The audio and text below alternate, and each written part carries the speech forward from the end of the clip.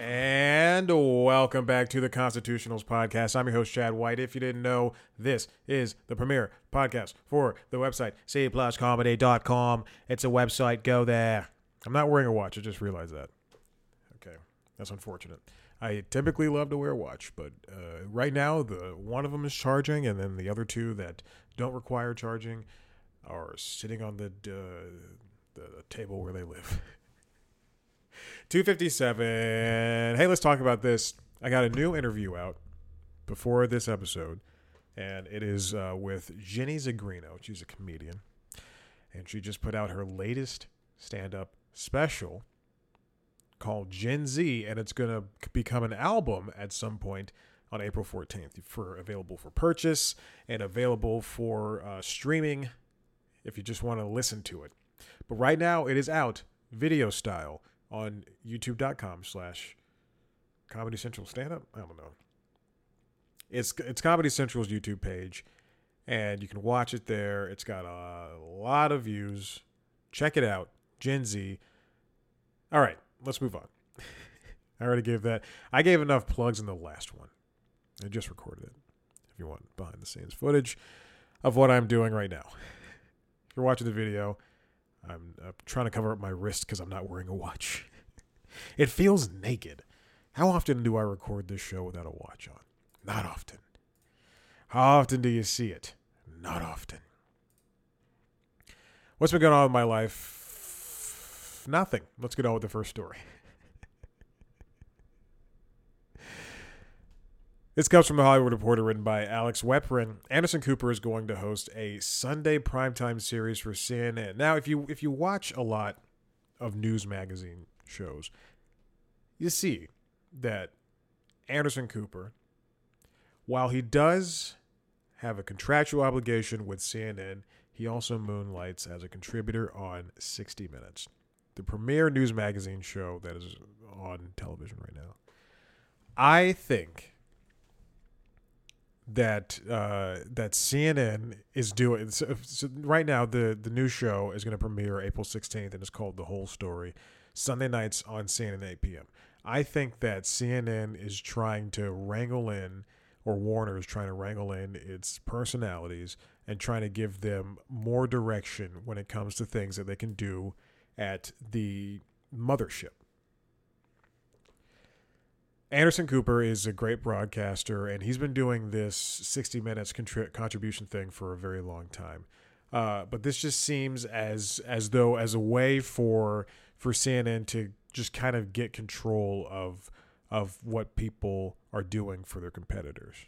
Now, it's not like he was working for CBS News. It was just, 60 Minutes is a CBS property. It's a Paramount property, which owns CBS, but it's not as though he's working for CBS News. Like Oprah contributed to 60 Minutes, and she also appears on CBS Mornings in order to promote her book of the month for the Book of the Month Club, or whatever, Oprah's Book of the Month, whatever that is. So I don't know why they. This has to be something that was in the works for a minute.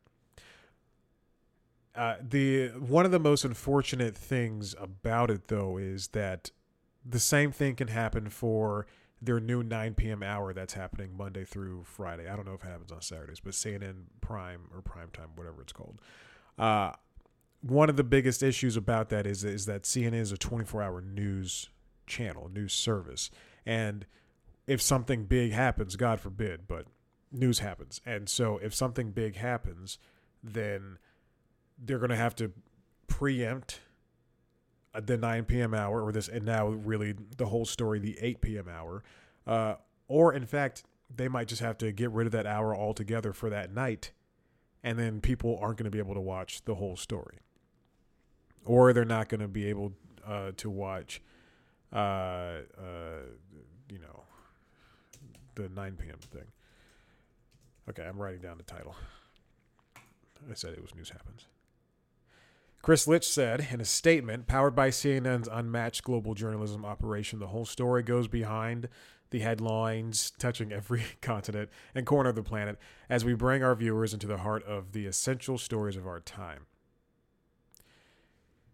And I mean, again, it's gonna be a similar show to 60 Minutes, or a really just any news magazine style show. Litch said he wanted to add a news magazine to CNN Sunday lineup at last year's Warner Bros. Discovery Upfront, citing a goal to give CNN journalists a primetime platform to tell their stories. And it's going to be a platform for someone to tell stories that they can't tell during Jake Tapper's show or during Wolf Blitzer's two shows or hours, I think. In CNN This Morning and the rest of the shows that they air during the day, but to be stifled down to this 1 hour, I mean, it's kind of a blessing and a curse, because you're able to talk about the things that you've wanted to for such a long time, but now it's just, I mean, again, what happens if there's another earthquake in Haiti, or if there's civil unrest in the Middle East, or and it requires them to take the next 4 hours out and talk about it, versus on CBS they can do 20 minutes and then go, we're back to your regular scheduled programming, which is 60 minutes, and then you can watch 60 minutes on Paramount Plus the next day. The new series isn't exactly the news magazine show as we want it to be, but it's going to apparently each episode is only going to have one long feature. So I wonder if that means they're going to talk about, so an hour long is really 40 minutes with commercials. So it could just be they're talking about I don't know, what are things that the news talks about. Flint, Michigan.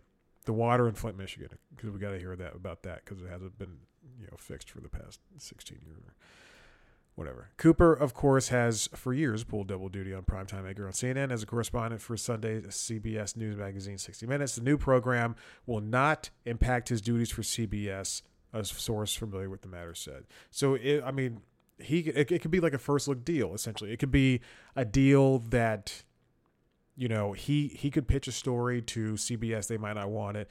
He could pitch a longer form story to CNN, they might not want it. He might have to rejigger it to work for CBS, or 60 Minutes rather, not CBS.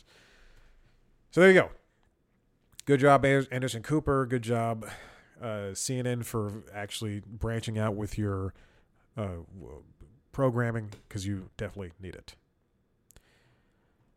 This next one comes from Bloomberg, written by Ashley Carmen.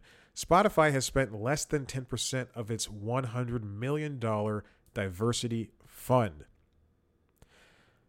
The fund was established, I think last year at some point. I don't remember, but it's a creator equity fund designed to promote diversity in music and podcasts, following controversial comments by the company's star podcaster Joe Rogan. And apparently they only spent less than 10% of it. It was a slow start because of hiring staff, and it suffered from shifting priorities. That's because of Spotify. And at the start of the year, the fund was still finalizing its 2023 budget and had yet to determine its priority projects. Another Spotify fund aimed at promoting diversity in podcasts suffered after that business was hit by layoffs last year. Spotify said Wednesday spending has exceeded $10 million, including funds for music, administration, and other areas. It has backed a number of initiatives in the first year, including Glow, which highlights the music from LGBTQ artists, and Nailing It, a podcast hosted by 3 black women. Sounds like they've only done 2 things. The company this week announced an expanded partnership with Spelman College, a historically black women's school in Atlanta, that will include scholarships and curriculum for students interested in podcasting. So we see these initiatives with companies, with media companies, over the past, really since George Floyd and Breonna Taylor were murdered, and it is unfortunately, I mean, these things were responses to these kinds of funds, were responses to those violent acts against people of color, and in some ways and in some cases it just seems kind of frivolous just to announce, hey, we're going to do this, but then not do anything in the first, and at all. Again, I'm going to keep harping on this until it is actually fixed. The same thing is said about Frances McDormand and the rest of the Hollywood elite. When speaking of sounding like Joe Rogan, when she went up on that stage at the Oscars, I think in 2021 or 2019, one of those years. But and she goes, one word, inclusion writer, and then everybody stood up. You saw like all the Hollywood Chris's like clapping. You saw people wiping tears away, and then no one did anything about it, except for Ava DuVernay and Michael B. Jordan. It's just flabbergasting to see companies, especially when Spotify spent millions and millions of dollars on Gimlet and Anchor, which I'm using to do the soundboard, and it's frustrating to see these things be put kind of in bullet points and then not to be acted upon. If you put aside, Apple puts aside $1 billion to make TV shows. And for the past 3 years, we've seen them just ramp up production on TV shows and movies and really invest into the interface, even if that means the Android TV version of the app has to work on par with what the Apple TV version is, even though we don't have an Android version for the phone. And we've seen things like that. We've seen Microsoft take money and allocate it for Xbox Game Pass and really just invest into that.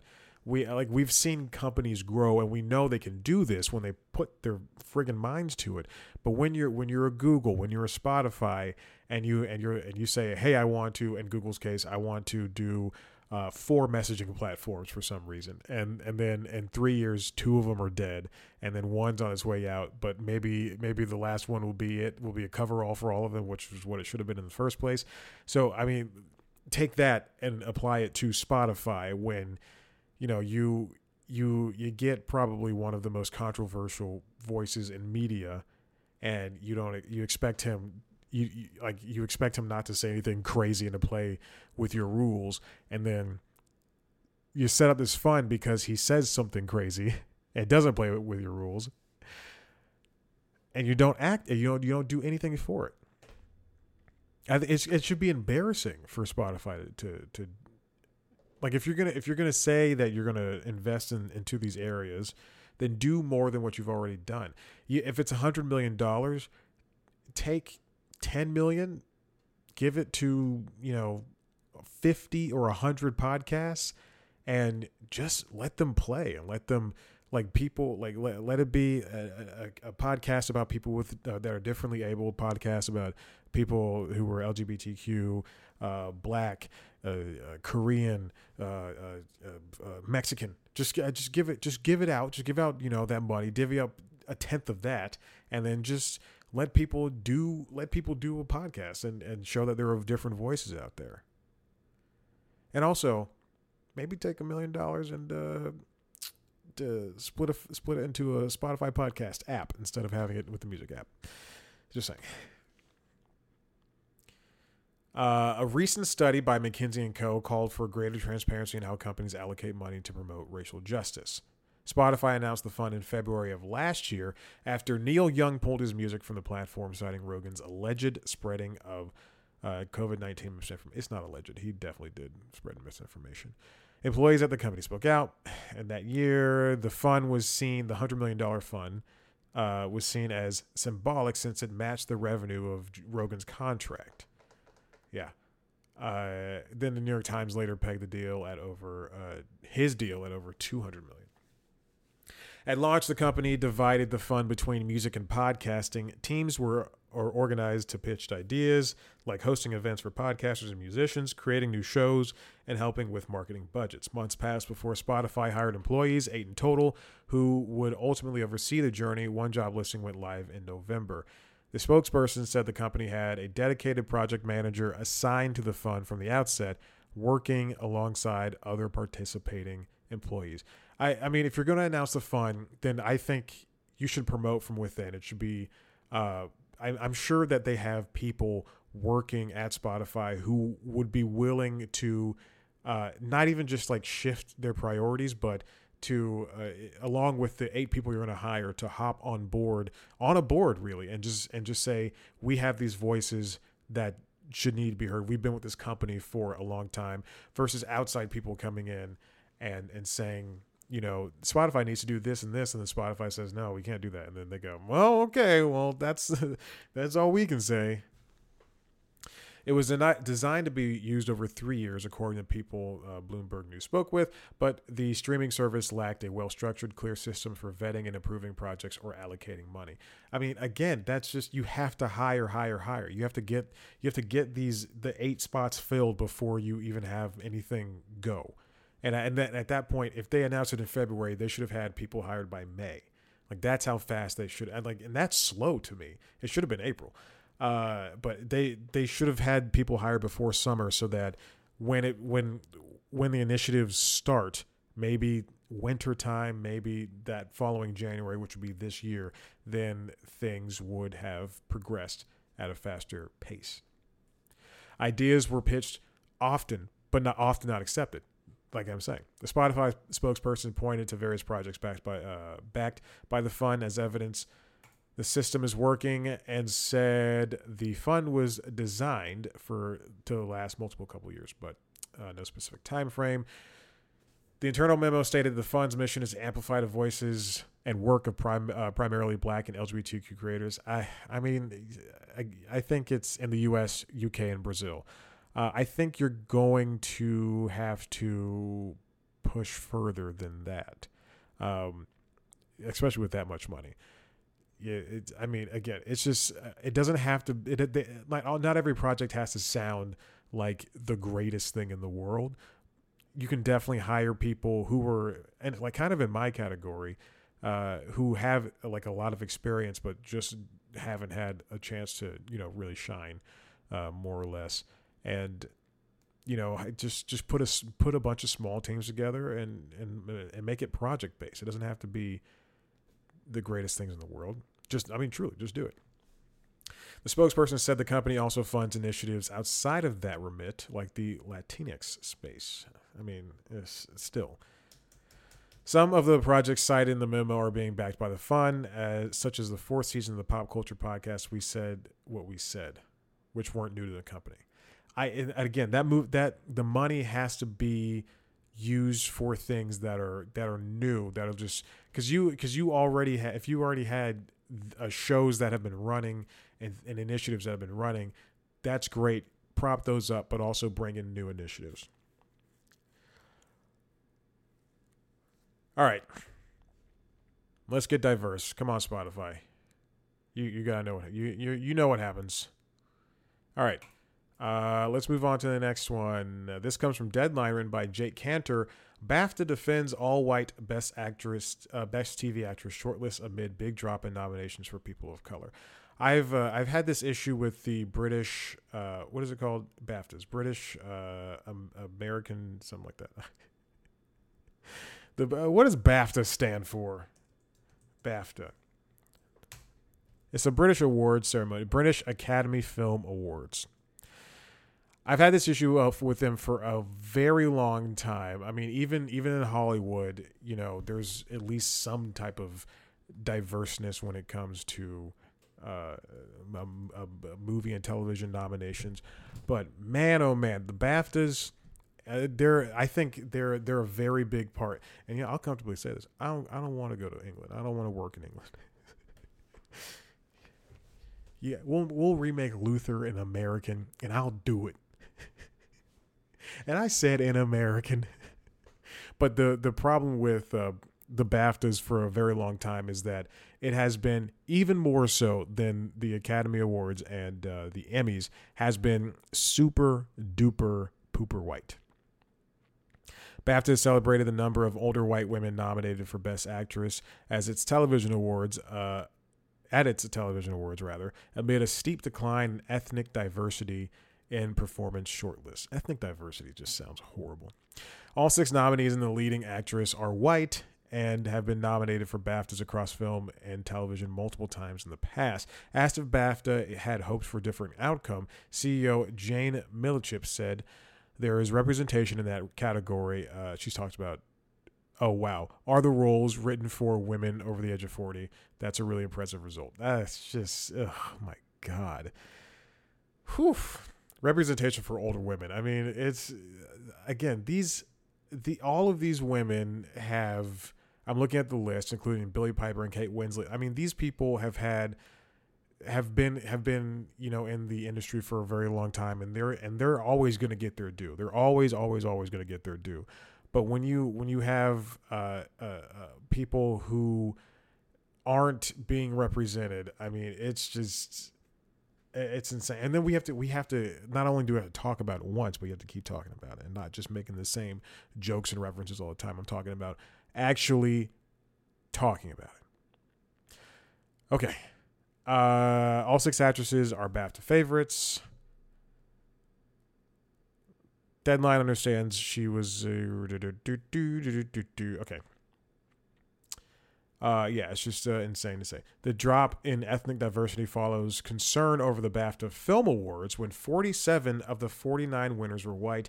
The only black star on stage was co-host Allison Hammond, who I believe is a soccer person. I believe is a soccer presenter. Wow, I am looking at the winners of the 2023 BAFTAs. And it is the one of the whitest pictures I have seen in a very, oh my God, it's so bright. It is so bright. Yeah, it's getting to be very disappointing. I mean, and it's not like people are asking to be. The thing is, we're not just saying nominate for diversity's sake and vote for diversity's sake. I think, in particular, this past year rather, has been fantastic for representation on screen. I'm not just talking about black people and gay people. I'm talking about queer people. I'm talking about for Chinese people, for Mexicans, for Japanese, for Indians. I mean, for people from the Middle East, for Muslims, for Jewish people. I mean, we're just seeing a flood of great projects with people who can be represented on screen, and we only give notice. We only pay attention to the White Lotus. We only pay attention to Hacks. It's frustrating to see the same things over and over again, but to see, you know, somebody clap at the Academy Awards because Jimmy Kimmel made a 7th joke about Will Smith and Chris Rock. I'd love to see his writer's room again. I don't think it's very diverse. It's probably one of his cousins. All right, and this final thing comes from Ars Technica, written by Kyle Orland, and The Completionist on YouTube. Today, the day that I'm recording this, Monday, March 27th, is the last day you can buy anything on the Nintendo 3DS and Wii U eShop. And the importance of game archival has come up again because the closure of these shops will definitely, especially for the eShop, especially for the 3DS eShop, it'll lock games out from ever being purchased ever again. It'll keep people from experiencing, and I would say in like 99% of the cases, some of the games, like, I mean, all of these games, like it's crazy. Like I don't think there's not a lot of 3DS games that have made their way to the Switch or just off of the 3DS system. I mean, sure, we can play Pokemon Crystal from, you know, the year 2002, but I think that's wrong. But it's going to be hard unless you pirate games to play Pokemon X and Y, because there's nowhere else to play that. It's going to be hard to play Kirby Robobot. Is that what it's called? And Fire Emblem Awakening and other games of that ilk. I think maybe like what games have made it off the 3DS and the DS. Donkey Kong Country Returns 3D maybe. I don't know if that was put into Tropical Freeze. I don't know. I have yet to beat Tropical Freeze. A game I own on Switch, and I have yet to beat it. But I think I got it for like $20 or $30 on a rare buy one get one sale or buy two get one sale at Target.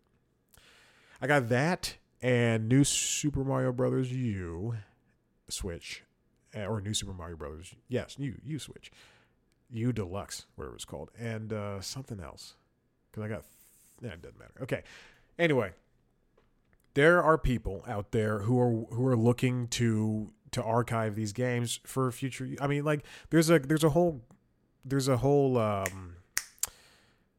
act. What is it called? A whole organization that does video game, not copyright, video game preservation. But the challenge is there are headaches with the Digital Millennium Copyright Act, which prevents, I'm reading from this Ars Technica article from Kyle Orland, which prevents people from making copies of any DRM protected digital work. And if you are a Nintendo fan, you know, or like even if you just like watch a Nintendo review on YouTube, you'll see that if people aren't partners with Nintendo, they'll take down the review like that or the video like that. The U.S. Copyright Office has issued exemptions for the rules to allow libraries and research institutions to make digital copies for archival purchases. Those organizations can even distribute archived digital copies of items like ebooks, DVDs, and even generic computer software to researchers through online access systems. But those systems leave out video games. So now we have people like the Strong Museum of Play who have maintained all current 3DS and Wii U eShop copies.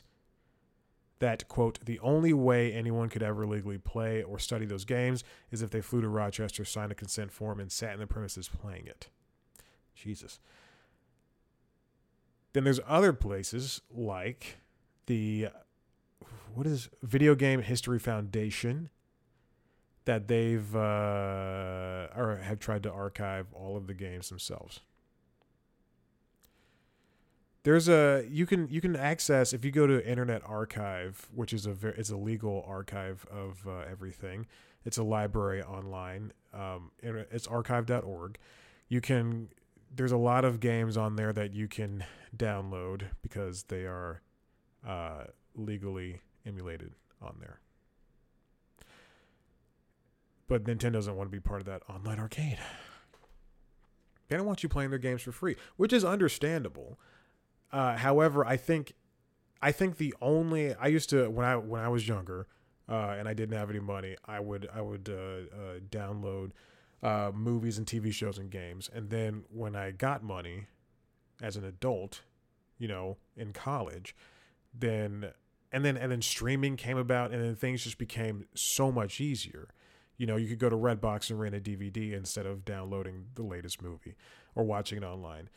And now everything's just so easy to get that there's no reason that people should have to or even want to illegally obtain anything. Now, however, I've been like very strict about that for the past couple of years, but then now with things like this, it kind of makes me go, okay, well, I mean, I want to be able to play Fire Emblem Awakening at some point, and I don't have $90 to spend on a copy. Preservationists, the Copyright Office, has sided with the with the ESA and other industry groups during a 2021 rulemaking process. Researchers who want to legally access professionally archived game collections still have to travel to wherever those collections are stored. Now, the Completionist over on his YouTube channel got his crew together, which include, I think it was like 8 guys, who throughout the course of several months of work just downloaded games across one 3DS and one Wii U because that's how Nintendo still operates. and like I think it was something like dozens of SD cards across both systems, and you can only download one game at a time, and you could only add so many funds to your Wii U eShop or to your eShop period, and then you had to download DLC one at a time, and then for a lot of 3DS games you could only download DLC at certain points within the game. So for instance, like Fire Emblem Awake or Birthright rather, you Conquest or Birthright, it's the same thing. In order to download the DLC that came with that game or that came after that game, you had to get like 2 hours into the game and then you could download it, which is an insane, step process for these things to happen. I mean it's and now they completed the goal. They have every single game that from the 3DS and the Wii U, but it's so crazy. I understand that it is like people like that companies don't want their games to be played for free or the ROMs or emulators to have anything to do with I don't know, with the games or whatever. But I just especially if a game has been delisted like in modern day now on the PlayStation Store or on the Xbox Store, it sucks because you have to like for a lot of times you just want to go back and just play a game that you remember from that you grew up with or compare it to the latest iteration of that game. If I want to go back and play Forza Horizon 1, a game which I own, so thankfully I can download it to my Xbox at any time. But if I didn't own it